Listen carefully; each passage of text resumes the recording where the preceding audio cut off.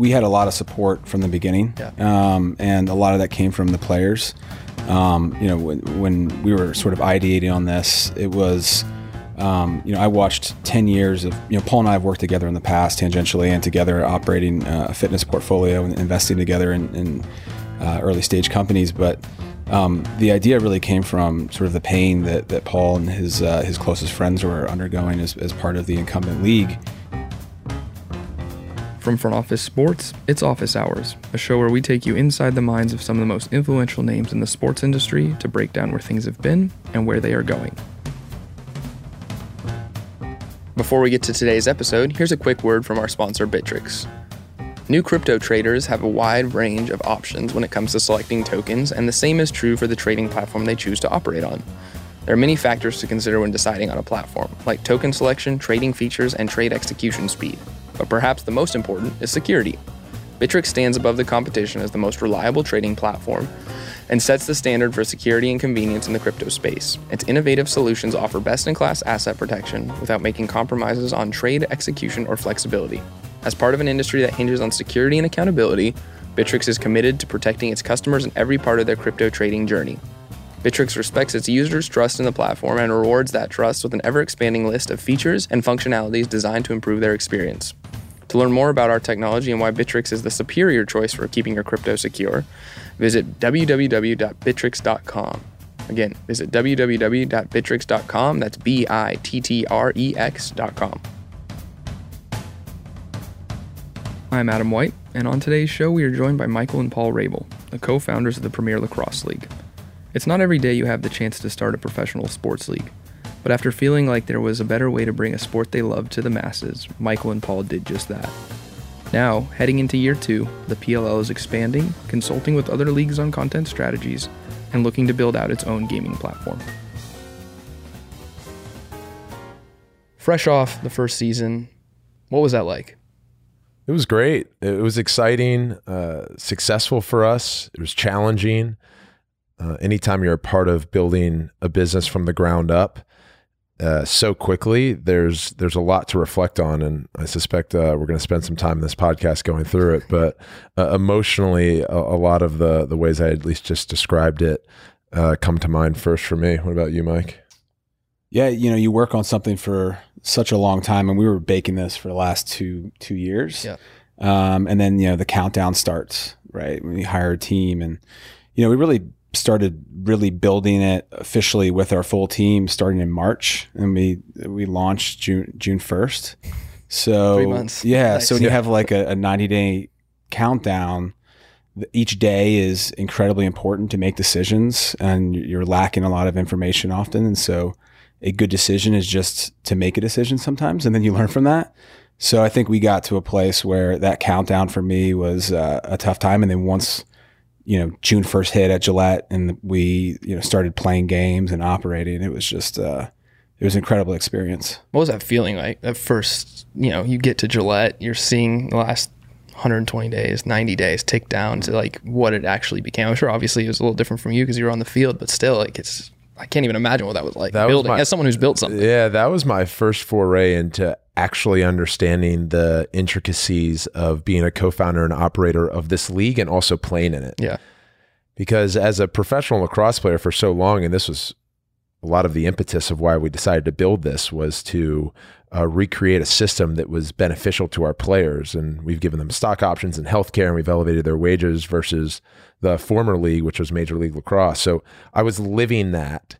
But as a byproduct of being underwaged and undersupported, as a professional athlete, you call them non-core 5 team sports and individual sports, you have to go generate additional revenue streams elsewhere. So I'd always been this entrepreneurial athlete, but the degree of which was required of me now. And then in our style of business where we're tour-based and we're bringing 3 games every weekend to a new market at a premium venue, week 1 was at Gillette. I was the Sunday game on NBCSN, and there were 2 games on Saturday that went off, which is a full day of programming and operating. And so I was there from our morning meeting at 7 a.m. with the team all the way through practice that I had with Atlas Lacrosse Club at 7 o'clock that night. And I got back to my hotel room and I was exhausted. Probably slept like a baby. not ideal for the day before your biggest game of your inaugural season, right? Which is the opener. So then I did it again the second weekend in New York, and then had to recalibrate with Mike because I had to conserve energy, right? Yeah. Athletes professionally, they spend their entire week around exerting the right energy at the forefront of the week, balancing out your scouting reports and so on, and then calming down through the weekend. If you at least you compare contact sports like the NFL or the PLL, and your goal is to basically be fully charged for your game. And what I realized I was doing is the exact opposite. I was depleting myself in the office all week long. I was training and then operating the first 2 games and playing in the third. So there was like a lot of physical and spiritual challenges for me to figure it out. But that first game was really emotional for both of us. I remember giving Mike a hug, and then even the 2 games on Saturday, I was down inside the locker room, like celebrating with those guys because it was such a great experience for everyone. You don't have the first game. There's only one first game. That's right. Right. And both those games went into overtime, which was crazy too, right? And that was a big part of it as well, as creating a lot of parity in a natural, organic way. But Paul's job still is a lot more intense than mine, right? Sort of trying to bifurcate the mind of an athlete, the temperament, the sort of physical condition you need to have versus being an entrepreneur, which is pretty unhealthy. I think, and that's why like business coaches exist, and specifically in the entrepreneurial space. And I think entrepreneurship is glamorized a lot of times, but it's really difficult. And then building a professional sports league as a company, there's no real blueprint or roadmap for that. And not that great entrepreneurs need that, but I'm certainly not one of those. But there was nothing for us to really follow. So we were building a lot of late nights together in the office. Even before that, we even had an office working out of a Brooklyn apartment. He would take the couch because I have a bad back. He's still to this day. He offers me when we're jumping around hotel to hotel. He offers me the bed. Yeah, I think I put on what a guy. He needs it. We need him to perform. It's going to be a difficult transition when I do retire at some point, and then we have to. Excuse. Yeah, and then we have to really be egalitarian. It would be great. It would get his full mind and all the energy he puts into being an athlete into the business. It'll give us a lot more horsepower than we even have currently with I'd say 75% of your time.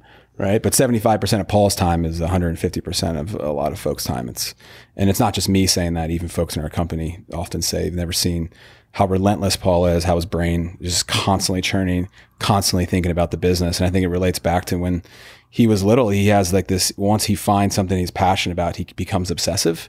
And I think a lot of great entrepreneurs are like that. And, he used to be obsessive about Beanie Babies. And he was like one of the largest collectors in Maryland. And we were like, dude, one of the largest, and then he became one of the largest fans of The Rock. And he like read every Rock book and was obsessed with WWE. University of Miami stand up. There you go. Yeah.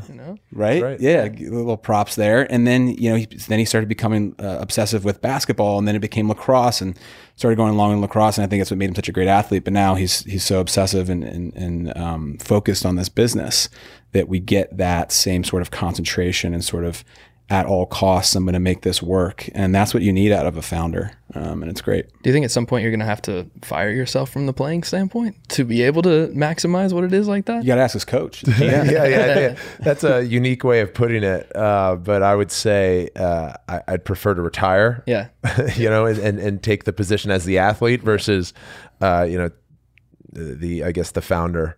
But in sports, it's unique. That would happen. That would happen from the coach's perspective of I just continue to persist in playing and wasn't talented enough one day to where I just don't make a roster. Yeah. I have a feeling that Mike, at least with his objective eye, won't ever let me get to that place. But I've also, because I am so passionate about this business, I also have changed my long-term view around what's important to me, right? And I think a lot of, especially top class talent in all sports, you try to create a world where you can play forever, right? And we're seeing it with Tom Brady. Yeah.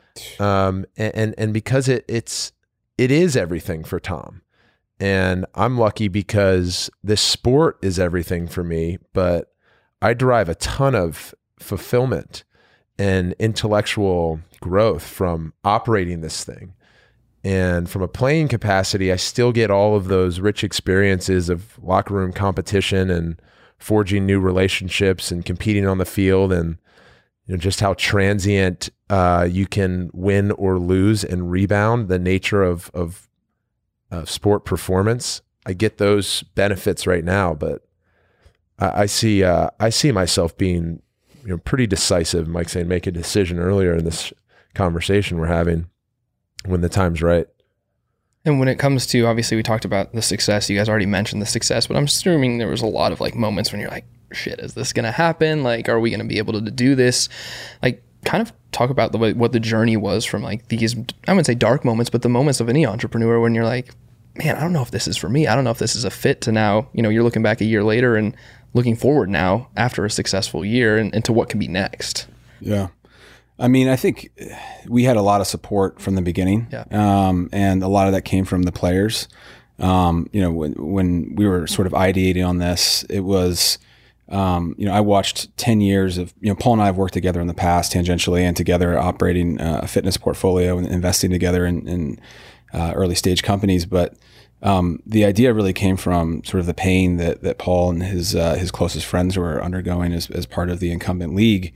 And so that pain was felt by me. And I don't know if it was like necessarily as like seeing the forest with the trees, but more of this is something that as a big brother, I feel that pain. So let's go fix this. And then just by the fact of me being a serial entrepreneur, I took that mindset to it. And so the biggest piece was trying to convince Paul that this was worth his time, right? To change from athlete, influencer, activist, entrepreneur to full-fledged co-founder. Let's go build a sports league as a company. And that transition took a couple months of us going back and forth, being thoughtful, researching the marketplace, understanding if single entity was feasible, what's the most capital efficient way to do it, does the tour-based model make a lot of sense, let's dig into this this research model, figure out fan affinity. We went back and forth on a lot of iterations and finally settled on the idea. And then, once you go through that and understanding the market, not just the lacrosse market, but the overall sports and media landscape, you get to a place where it starts to become baked and then we got to a place where we were like, all right, let's go do this. And that was sort of end of, 2017. Was that in 2017? There was a ton of risk that Mike and I both profiled for me personally, and through my peer group that we had, gotten under NDA and brought this opportunity to, because if we missed as operators, then you'd have myself and a core group of probably 120 guys out of a job. Yeah. Because the MLL probably wouldn't have let us back. Maybe they would have, who knows? Yeah. But your reputation's tarnished. You certainly, if we weren't able to get this over the goal line, and let's keep in mind, different than other startups that can push back their go-to-market because they're just not ready. They need to tweak this, need to tweak that. You can't do that when you launch a pro sports league. You're selling tickets to a game or a series of games that take place on June 1. And so there's all of this stuff that we just kept getting our backs closer and closer to the wall. And so that was, I think, advantageous in hindsight because you just have to get shit done, but also very feeling life-threatening.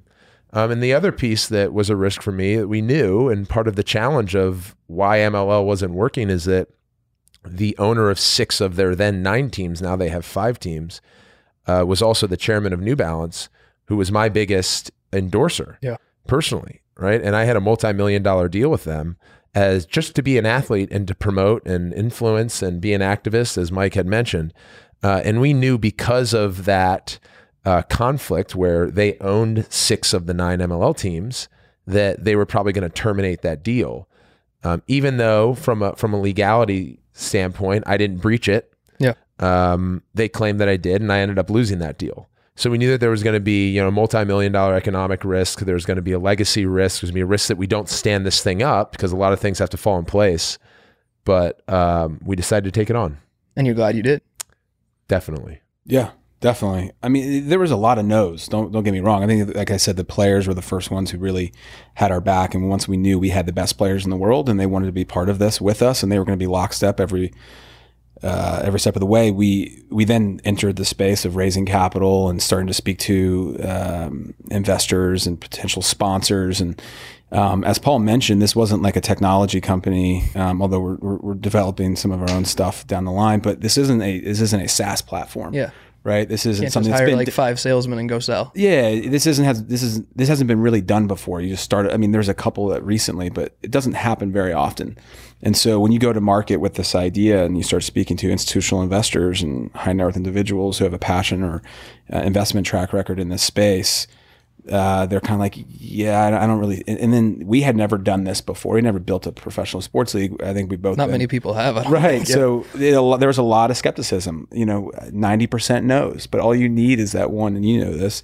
What you need is that one or two that are going to say yes, and then you find those, and then really bring them in and continue to iterate. And we were lucky that we have great investors such as Rain and Joe Tsai and Brett Jefferson, who are long-term capital. And we had early believers like CAA and Chernin Group, who sort of saw our vision and wanted to be part of that as well. And that really gave us that sort of initial rocket fuel to really go drive this through. And from your standpoint, what is it like? I'm sure, did you have initial investors who said no after the first success come back? Yeah. We've had a couple recently come back, and the cool part about where we are now is that, and we know you can never take offense to someone saying no. And it's okay to say for them to come back and say, yeah, now we're interested. We want to see that you could do it. We want to see that you could prove it out. Roll it out. Get through a full season. Let's see the product. I think that's the best thing about what we've done is our product is incredible. It's just like a software business where your first iteration or your second iteration needs to be great. It needs to be sticky. Consumers need to like it. Businesses need to like it. They need to use it. And I think that we've seen that through our growth metrics, right? Even on our broadcast, our product, we made the changes to the lacrosse product, but the second half of the season, our viewership went up 54%, right? So there's adoption, and we're seeing this growth week over week in viewership and engagement to our products. And now we have that done, and we'll always continue to watch it and refine it. But now that we have that, we've shown to be able to execute that. Now we can go really monetize the business. And what does monetizing the business look like for you guys? Well, if you look at pro sports leagues, they drop into 4 or 5 categories. Yeah. So your broadcasts, media rights. We also, while bifurcating it underneath, we view media as not only social and digital, as a lot of revenue is being driven towards those platforms on behalf of corporate sponsors, but even features that our production team are able to create, docus, kind of like reality style programming that we're building out in 2020 and beyond. Those are assets that can lead to revenue streams, significant revenue streams. So you have your media business, you have your corporate sponsors, which is a huge category across league properties and franchises. Then you have your ticket business, so your traditional attendance and even in stadium from parking to concessions. The fourth area of revenue, and these aren't necessarily in order, and we can call out certain leagues where they capitalize more in other areas, but you have merchandise, right? So, European soccer leagues tend to do really well in merch because they're always updating their kits. It's a very wearable uniform. And they're redesigning, and it's just become a thing over decades where you buy your new club's uniform or you buy multiple players within your club. Merchandise isn't as big on the uniform front, at least in the NFL. Their licensing partnerships are huge with Fanatics and so on. And the NFL is just a giant $14+ billion a year business. But if you look at they're a media rights business, right? It's $6.5 billion a year across their different properties and networks. So it changes. And then the last category for us is our youth business, and it's called PLL Academy. And we were lockstep in launching the league with a youth strategy, because not only getting sticks in hands, but instructing and leveraging the players who we have. Many of them are entrepreneurial, and they get into our markets that we're playing in and also new markets that we're exploring. And they're the ones instructing these kids. So getting more sticks in hands is important, but getting our players right in front of our fans and developing, as a byproduct of that, our league monikers and team identities and all that kind of stuff is really advantageous. And youth sports is a huge business and a really important business as we see obesity trends in America continue to rise, and just wanting to get kids outside more. Yeah. And we just want them outside playing lacrosse. So those are our 5 big revenue categories. And we haven't talked about sports gambling. We haven't talked about fantasy and other initiatives that we would kind of want to run down.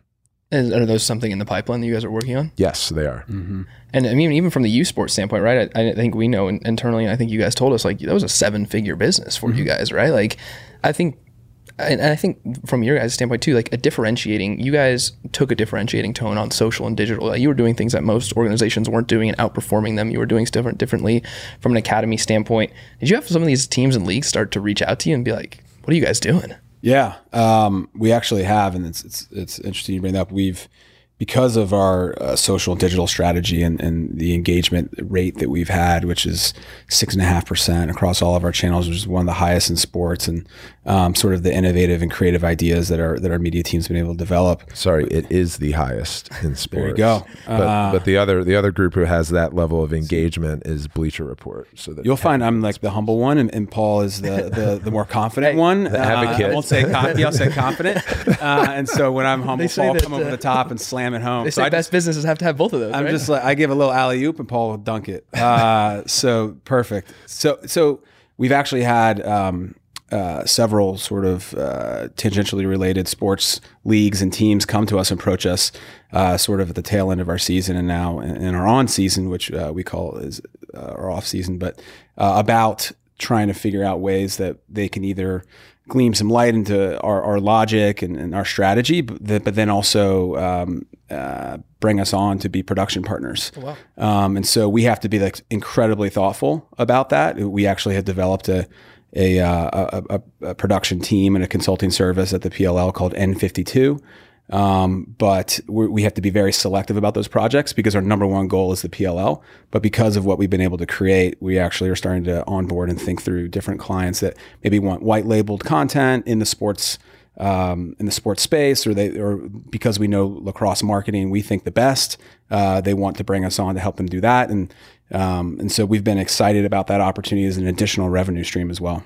Yeah, and the two additional benefits, one being revenue, as Mike said, the other being crossover promotion and influence. And if you're an influencer listening to this right now, you know this better than anyone. If you're a podcaster, given the medium that we're conversing on right now, you know this better than anyone, is that crossover marketing is one of the fastest ways to build an audience. And so crossing over being, we're going to come on your podcast and we'd love to have you on ours, right? And in this case too, we go work with this established legacy league. And oh, by the way, maybe we get some of our players to come and do some stuff on your players' Instagram, and your players show up on our players' Instagram. And then both of our audiences are talking and identifying shared experiences from lacrosse to football to basketball to soccer to hockey. And so there's that long tail impact too that we're able to run down by building these relationships, especially in sports. Why do you think it took a startup league that really had no background to like jolt these people to say, like, I mean, it's not rocket science, right? It's just like you guys are actually understanding what it is that's going on social and digital. But like, why do you think it took you guys to do it to like move the needle for a lot of these people? Well, I think that one of the best things about starting a new company is that there's our learnings that exist, right, in the market, and so we were able to take some of the learnings from some of the best run organizations and teams across sports and say we like that, and that makes a lot of sense, that strategy or their tone of voice or the way they're approaching this, and then some of the failures of other teams and leagues as well, and say let's not do that. I think one of the things for the PLL that allows us to iterate quickly is that we are purely a single entity. Yeah. We're a company running a league, and we actually think of ourselves as a company first. When people say, how big is your company? We have, about 40 people working for the PLL, but then we have over 170 players. And so we really think about our company as being 200 plus people. And we're constantly thinking about, and driving home the message of our mission statement to our values, right? At training camp, we got up on stage and talked to our players we went through each of our values and talked about why the values are important to the PLL. I mean, what other sports leagues doing that and talking about their values? Do they have values that they're driving, that are tied to their goals as a company, that are tied through evaluation of employees, but then are also tied to and meant for players? And so those values will come up in conversation sometimes. I'll be talking to, Will Manny, and he'll say, I'm just trying to operate like an owner, which is one of our values. And I'm like, absolutely, that's great. Thank you. And so I think that makes us unique. And it also, as being single, allows us to make fast decisions. Yeah. So we don't have to go through several layers of, a franchise owner versus his or her GM versus like the team or a PA. We can just make fast decisions at the executive level and execute them very quickly. Yeah, I'll add that at least to your question, that I'd break it down into two areas. Why did it take you guys to fix lacrosse? Which we could spend time on, but the other one that I think that's more interesting, especially to your listeners, is some of the stuff that you at least identified from a social media standpoint tactically that we're doing in professional sports that now other leagues are doing. Whether that's our audio features in game with the NBC broadcasts of actually miking up or using the technology that exists between a quarterback and an offensive coordinator in the NFL, taking that audio into a player helmet, and then instead of the coordinator getting access to it, our talent in the booth, and they can talk to the players during the game. That was super innovative. Like NASCAR has explored doing it. Individual sports have explored doing it. But to do it in a team sport during the run of play was really unique, submitted for Emmy. So that's something that I would qualify as tactically that we bring to the marketplace that we're seeing other leagues now adopt.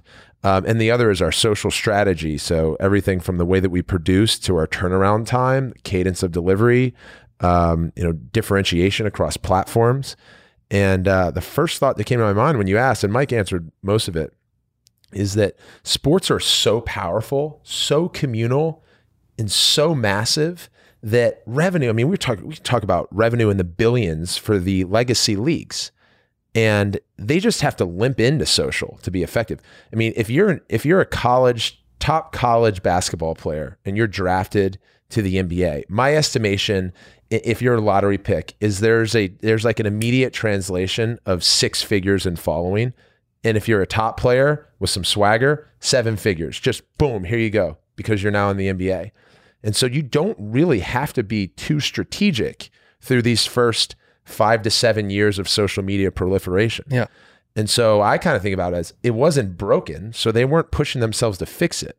Now, when you're in our position, we take the view of, how can we leverage these platforms? How can we leverage these tools and be really innovative so we can take some share of voice? And so we were forced to, I think, be a thought leader and innovative there. And now that we've done it, the legacy leagues are like, oh shit, we got to do that too. And now they're coming to you to help. Yeah.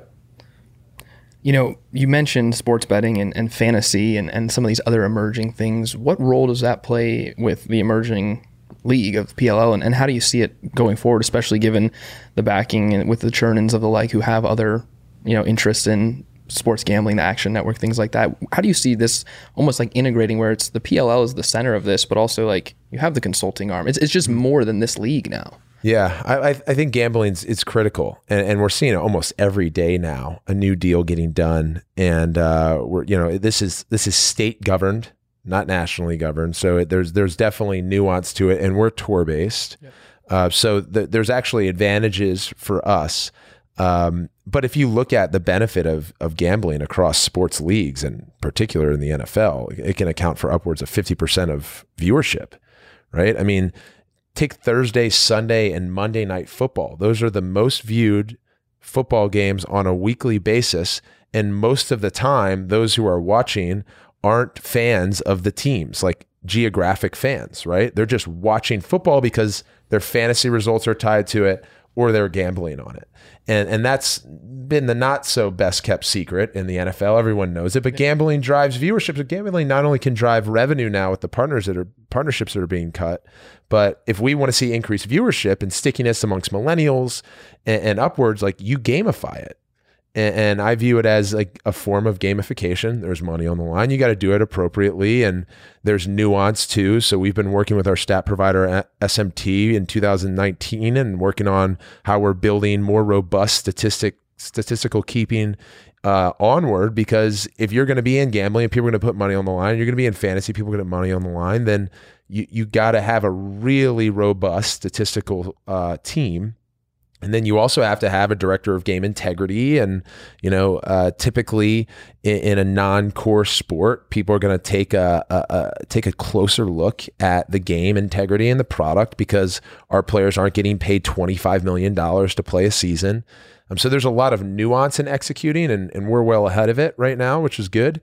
But we're hoping to roll out a game in 2020. I'm really interested in sort of that like on-demand in-game betting aspect. Yep. And I think about Paul hit the two nails in the head that we think a lot about revenue and engagement. But I like because we're always talking about how do we get net new sports fans to lacrosse. We're serving the endemic lacrosse community incredibly well, we believe. But how do I get that hardcore fan of football in Oklahoma to be a fan of the PLL, one of the teams? And so I think about sort of that in-game opportunity as a way to say, hey, I don't know much about lacrosse, but I have the ability to bet in this game when the Redwoods are playing the Chrome, and I'm going to bet on these things just because it's fun, and I like that aspect of it. And then they're engaging with the sport more, and then they ostensibly become a fan of lacrosse and our league and our teams. And so to me, that gets me really excited. We're working closely with a group called Boom Fantasy to try to figure that out. And NBC's been doing some stuff with them as well across their other properties. And so we're working, with in identifying what is their exact right strategy, because there's so many different strategies, but that's one that I get really excited about. And what do you think the strategy is for you guys? If there is no right strategy, how do you kind of approach it? I mean, that's exactly what we're evaluating. So we're talking to all the big players right now, and we're trying to figure out what are their needs, what can the PLL provide, and then what are the things that we need based on our initiatives and our 2020 goals. Obviously, revenue being one of them, more engagement being another. But like, what are the things that as the PLL we can provide, Boom Fantasy or a FanDuel or DraftKings that they're not getting with other sports leagues? Yep. And so we have some interesting things that we're working on that they can't get with the NFL or the NBA. And a lot of that goes to their decision-making ability. And we own all of the rights, and we can work, and we have an incredibly innovative, forward-thinking partner like NBC who is malleable to doing interesting partnerships. So those are the type of things we're working on right now. Yeah. The table stakes of spreads, points, OU. But then if you look at prop betting, which is really exciting for us, and then ways that we can actually interact with our viewer, because we're single entity, because we're more agile and we're faster than the legacy leagues. An example of that would be structuring with a wearable technology company a deal where we can get wearables on our players, integrate with NBC, deliver real-time feedback on player performance, whether it's hydration levels, heart rate, muscle expenditure throughout a game, and then that assist, or at least even not assist, just encourage people to take what they're seeing as a live viewer conceptually to then prop bet what they think is going to happen. So there's increased engagement. There's the immediacy of in-game betting, and then there's your traditional gambling. Yeah. We've talked a lot about the success and what's happened, but as you look back at the league and you plan as in your on season, what maybe didn't go as planned, or did you find like there were some more impactful learnings from the things that did go right? Like, what is something you look back on and like, man, that really is now driving our strategy forward because it didn't go right? Yeah, I would probably say, well, we spent a little bit of this conversation talking about starting a league. Yeah. We knew that was going to be really difficult, but everything from not only building out our respective business departments to govern over the top of those 5 revenue streams I had mentioned. So we have a media company, we have a sponsorship and consulting company, we have a ticket sales group, we have a merchandise business. So building out those respective businesses and finding business leaders was really time consuming. Next to creating the structure and the bones of what I would say was our biggest fear in rolling out a tour-based model in team sports. It made all the economic and kind of business sense in go-to-market timing, in capitalizing on available and state-of-the-art venues, and being in year one at least 14 markets with 6 teams instead of 6 markets with 6 teams.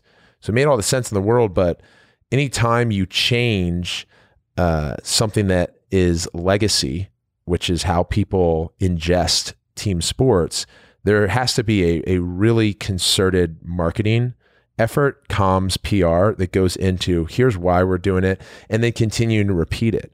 We still to this day have people that are just picking up PLL, which is a good thing, yeah, and then asking what city Atlas is in, right? And so you have to have these conversations, right? Yeah. And so I would say that was a big challenge. And then And then the third one is understanding and taking on stereotypes that have been attached to our sport for a long time. Yeah. And something that I've been familiar with. Mike was probably less familiar with it, even though he and I both picked up a stick at the same time with a rec program when he was 14 and I was 12 outside of Montgomery Village, Maryland. But the game is a Native American sport. It's been around for over 1,000 years. Its roots are in the United States and Canada. But over the last 30 years, it's been really subjected to this Northeast preparatory school sport. You had Jamel Hill in here earlier, and she wrote an article for The Undefeated in 2018 that I interacted with her on, where she was bringing awareness to a Native American team who had been booted out of their rec league for misconduct. And I think what we're trying to do, not only for our players in building this league and being led by them and focused on our fans, but also changing the narrative or reshifting the narrative back to, I think, what our sport's all about and where it came from, and the continued growth and incline in inclusion and diversity and all these markets that are inhabiting the game that don't get talked about. And so that is that I would say for me and definitely Mike, that's been more challenging than we potentially had a line of sight on, because the macro numbers were just so good and like participation and international growth, and the IOC gave our sport recognition in 2018. But this is a bigger trend. Yeah. If we're able to get get back on track with what this game means and how it's portrayed to the masses, then I think really the sky's the limit for lacrosse. I think one thing too, just a learning for us was that a lot of people call them corporate sponsorships, but we call them partnerships. Yeah. But the sales cycle was a lot longer than we thought. I mean, this well, Adam. But we were in conversations with a group like Gatorade for almost 2 years. That's crazy. A year before we even launched, right? And they're one of the best groups to work with. But what we found is that our players are so willing to interact because we have a great relationship with them. And they're also owners in the business. They have stock options. Yeah. They get 5 stock options every game they play. That when we bring on a corporate sponsor, we talk about how important that is. So for example, it took a long time for us to do a deal with Gatorade, but we're incredibly honored to be working with, Shauna and Jeff over there. But when we bring them on, right, we've done, in this past year, organically, players consumed over 25,000 Gatorade products for the season. And through that organic consumption, we did almost 60 million impressions organically.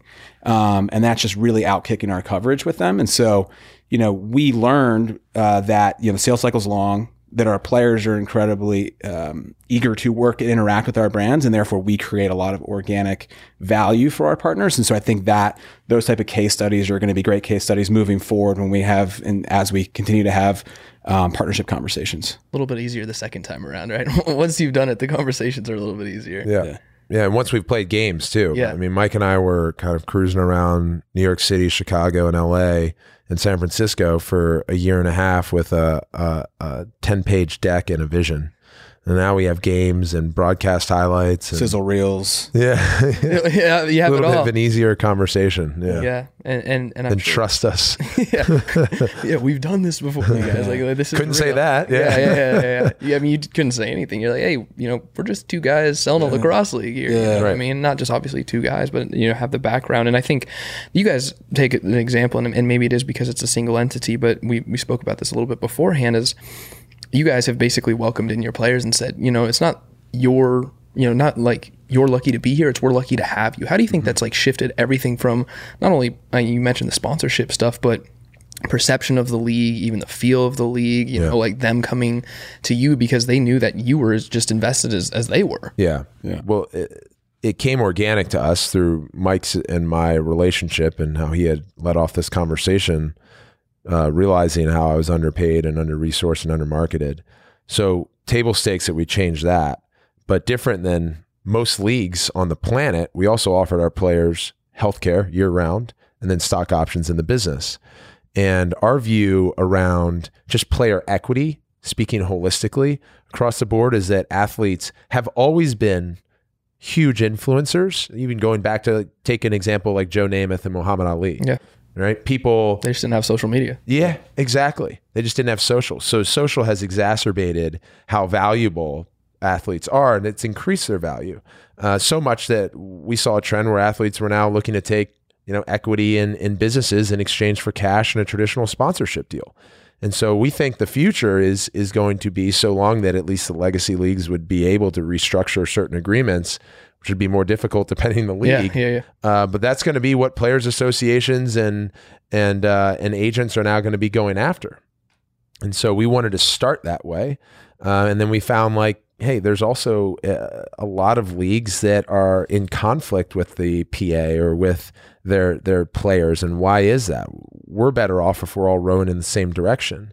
And as a result, I mean, there's no data that I can share with you behind this, but I remember having a conversation with our manager of content, Tyler Steinhardt, and Mike and Andrew Sandberg, who's our VP of Strategic Ops in the room, after we had announced we had sent PLL gear to some of our players, and they were just wearing it and wearing it and wearing it. We were like, have we ever seen the NFL players or the NBA players or Major League Baseball players wearing the league logo? Yeah. They had the opportunity, and they still do have the opportunity to wear their team logos, but they're proud of being a part of the PLL. It's because they're owners, they trust us, and we're trying to help them grow. And our long-term view is if our players get bigger, that benefits us. 100%. I mean, we continue to have conversations with owners and investors in the sports space, and there's been owners and investors who haven't wanted to invest in the PLL because we do give stock options to the players, and I don't want to do that. I don't want to do that with my team. And then we've had owners and investors absolutely, I'm in, because that's the way of the future. Is that the biggest point of influence is with the athletes. We have to incentivize them in a way just beyond cash, where they feel like they're a more meaningful part of it. And then it's also easier to have a conversation about it, right, as well. It's like, hey, you're an owner, I'm an owner. Was that the right thing to say in your public vehicle of Twitter? Yeah. Let's think about that. How does that reflect on you? How does it reflect on the brand that you're an owner in? And then that changes the dynamic pretty quickly. Definitely. So on season, you guys are preparing for next year. What's coming? What changes? What's next for the PLL, whether it's this year and beyond, or this year, next 3 years, 5 years? Where do you actually see this truly end up going now that you've done it for a year and you can prove that okay, we've done it, now we have to build it, and now we have to grow it? Yep. So we've done it, now we have to build it, now we have to grow it. And a lot of what we've talked about so far, and I mentioned gaming and gambling, and you look at other creative solutions to drive awareness and new fans and revenue. But in the near term, given that our tour-based model is what it is, we're looking at new locations. We'll likely be back in 75% of the markets that we were in, and the same venues as well. So you look at new locations, which is really exciting, and frankly, I think beneficial to being a tour-based league. Yeah. Because people love the PLL, and a lot of those people didn't get access to the game, and now we can bring it to them. So that's really great. Secondarily is looking at our media. So we're going to unveil new shows, scripted, unscripted content on top of just covering games and our players. We see a lot of opportunity there, and that's exciting. When we look at our fan experience, how are we going to continue to jazz up the weekend, either at our current run of venues, using new technologies available? We're likely going to have an in-place ticket partner in 2020, which would be helpful for us. And when you talk about the process, one of the challenges in being tour-based is we were using different ticketing groups every week. Tough. So we're basically starting the sales process and the back end to front end customer experience based on the platform that we were using. And so synthesizing that's going to be really important. We're looking at new sponsors, so bringing on bigger founding partners in major categories. I mean, from our lead founding partners, which were Adidas, Capital One, Gatorade, Vineyard Vines, Corning, Gorilla Glass. I mean, it was really exciting to bring on partners of that magnitude. Yeah. But if you think about sports and the multitude of categories and the people that you touch, there are a lot. So we have a pretty good initiative there. So that's near term. And then if you look at long-term growth for sports leagues, they typically start and end with expansion. So adding teams. In a traditional city-based model, that's a different process than one that we would look at in a tour-based model, where we have 6 teams now. What does a 7-team look like? What does an 8-team league look like? At what point now, if you're looking at 5 and 10 years into the future, if you have 10 to 12 teams in a tour-based model, are you hosting essentially two sets of games in different locations over the same weekend?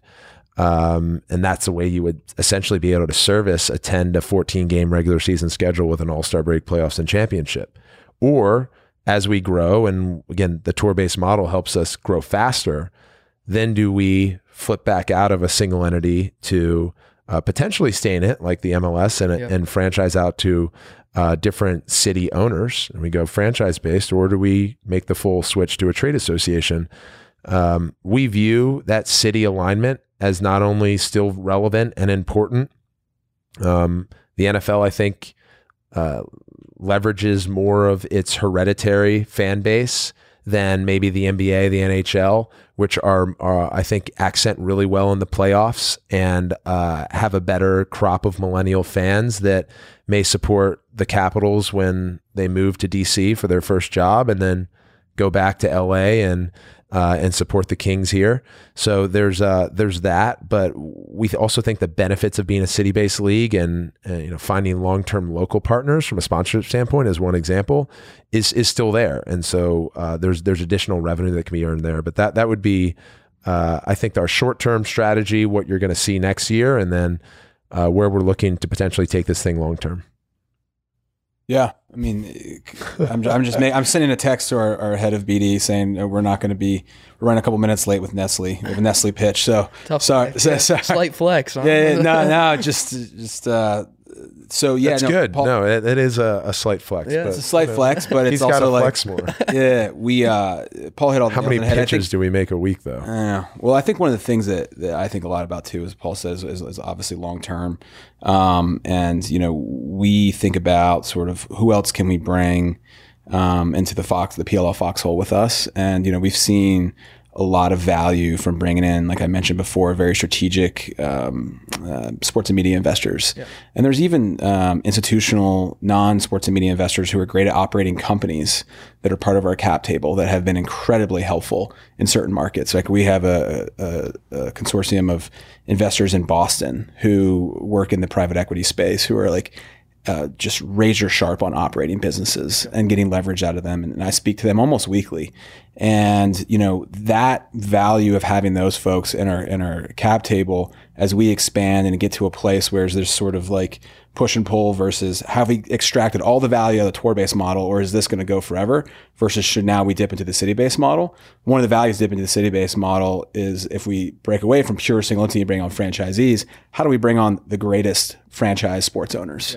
Yeah. Because when you bring on a great one, he or she brings so much value to the league. Their network locally, the relationships, the way they operate, those things just really put even more rocket fuel in what we're doing. So that's something we're constantly thinking about and having those conversations, 3 to 5 years early, and sort of baking them with us and allows them to sort of track us. Something we think about too. So how long till profitability? We it's something it. Something we're always I mean, one of our values is think critically, right? So we're constantly thinking critically about our budget, but it's always the balance of like top line growth versus profitability. And one of the great things about our model and being tour based is it's capital efficient. And so we feel in the next few years we could turn on the profitability spigot pretty quickly, but then that also sometimes is at odds with growth. Yeah. And so that's just one of those conversations that we have to figure out with our board, and the cost benefit analysis of pouring resources into growth or sort of scaling back, hitting your profitability metric, and then sort of being purely financial independent. But the good thing again about us is that we have long-term capital, and they see the sort of the long-term vision. And the other thing too is like, this is sports teams. A lot of them are profitable. A lot of them aren't. Yeah. And a lot of them trade on the enterprise value, the equity accretion, right? Of the, Most and of the them are owned brand by value. people who don't need it to be We profitable. don't need it to be profitable. They break even, or sometimes they're not, and that's okay because top line growth, and they know they're going to be trading on the enterprise value down the line. So those are just like things we take into consideration. But it's certainly possible, and that's why we wanted to start this way, where we have ultimate flexibility that we could turn into a cash flow vehicle, and we're financially independent. We don't have to ever think about raising capital or going back to our investors to raise more capital again. And the good thing is we're years down the line of having to think about that. And our investors and board members allow us to really focus on building and operating, because most, if not all of them, are former entrepreneurs, know how important that is. Yeah. If you get in the game where you're just constantly capital raising, you're not operating the business. Or even just like worried about where the capital is coming from or anything like that. Right. Finish it up. Biggest lesson you learned? We'll keep the theme of going first, or do you want me to go? I'll go first. Yeah. I think communication. We didn't get to talk too much about Mike and I working together, but yeah, it's a challenging thing to run a business with someone that you're so deeply connected to, and there's been old connotations associated with not mixing friends and business and family and business. But I actually view it, especially as challenging of a process it was to get this thing off the ground, as advantageous, because I had someone who was much sharper in areas where I was weak, and there are a lot of them, especially on the business side, but two, someone that I could blindly trust, and then someone that was in the bunker with me when things got really dark and low, which they always do. Yeah. For entrepreneurs. And, but on the flip side too, in psychology, at least speaking, in that forum, is that, your safest relation, you tend to, and we all do, show our worst selves to our safest relationships, right? So we get in arguments with family members or spouses or closest friends. And so in business, having to bifurcate, when Mike and I are brothers and when we're co-founders, I think was one lesson we've learned, and we've spent a lot of time talking about it. And then the other is like also creating maybe a new relationship together, and whether it's a mixture of both. And I think that's core to having him as not only a co-founder and CEO of this business, but us to continue to push this thing forward.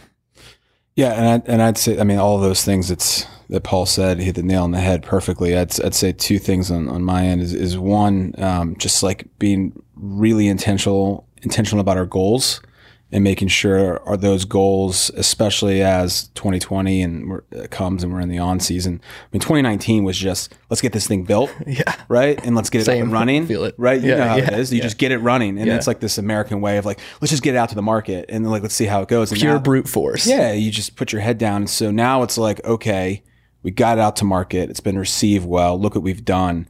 What are the things we need to really focus on over the next 2 years? I think everyone likes to talk about 5 years. But the next 2 years, we need to absolutely nail in order for this business to take off even farther. And then trickling that down through the organization, and then being very, very intentional and clear about these are the goals, and then how do all the sub goals within each division of the group build to those larger company goals. And I'm constantly going back to that. We're iterating on that now. We're working on that now, and just making sure so every time anyone makes a decision, there's just this like slight prism they're looking through is, okay, are we doing this and this with this effort, right? Because as a sports league, you can do so many different things all the time. How do we stay focused on those goals? And then the second thing is like realizing that, and this is sort of me eating my own dog food, but it's like, it's going to be okay, right? When something doesn't go well, like take a breath, breathe. It's going to be all right. I'm not going to die from this, right? And I have to tell myself that all the time, and that's why I check in with Paul a lot. He's just like incredibly optimistic all the time, and it's like, this is good. And so if I need if I'm being too much of a realist, edging on the side of being a pessimist, I can call Paul, and this is like extreme optimism and positivity and just like brute force get through it. And I need that. We all do. Yeah, we all do. So it's a mixture of, that optimism plus like breathing, like it's going to be okay. I'm not going to die from this. It's going to be all right. Perfect. N52 also offers those private one-on-one optimistic sessions. Yeah, That's another service angle eventually. Yeah. software or therapy as call. a service. Therapy as a service. Therapy- Yeah, call apps. Paul. Yeah, Call Paul. That's gonna be part of the app, right? Yeah. There's gonna be a thing. It's Call Paul. It's actually a good idea. Yeah. Oh, there you go. You know what I mean? I internalize all of my Yeah. struggles. 99 cents. Call Paul. Awesome. Thanks, guys. Appreciate it. Thanks, man. Yeah. Thank you all for listening. I hope you enjoyed it. Please remember to rate and review us wherever you get your podcasts. If you do, make sure to take a screenshot of the rating/review and share it on social media to get some front office sports swag. We'll see you next time.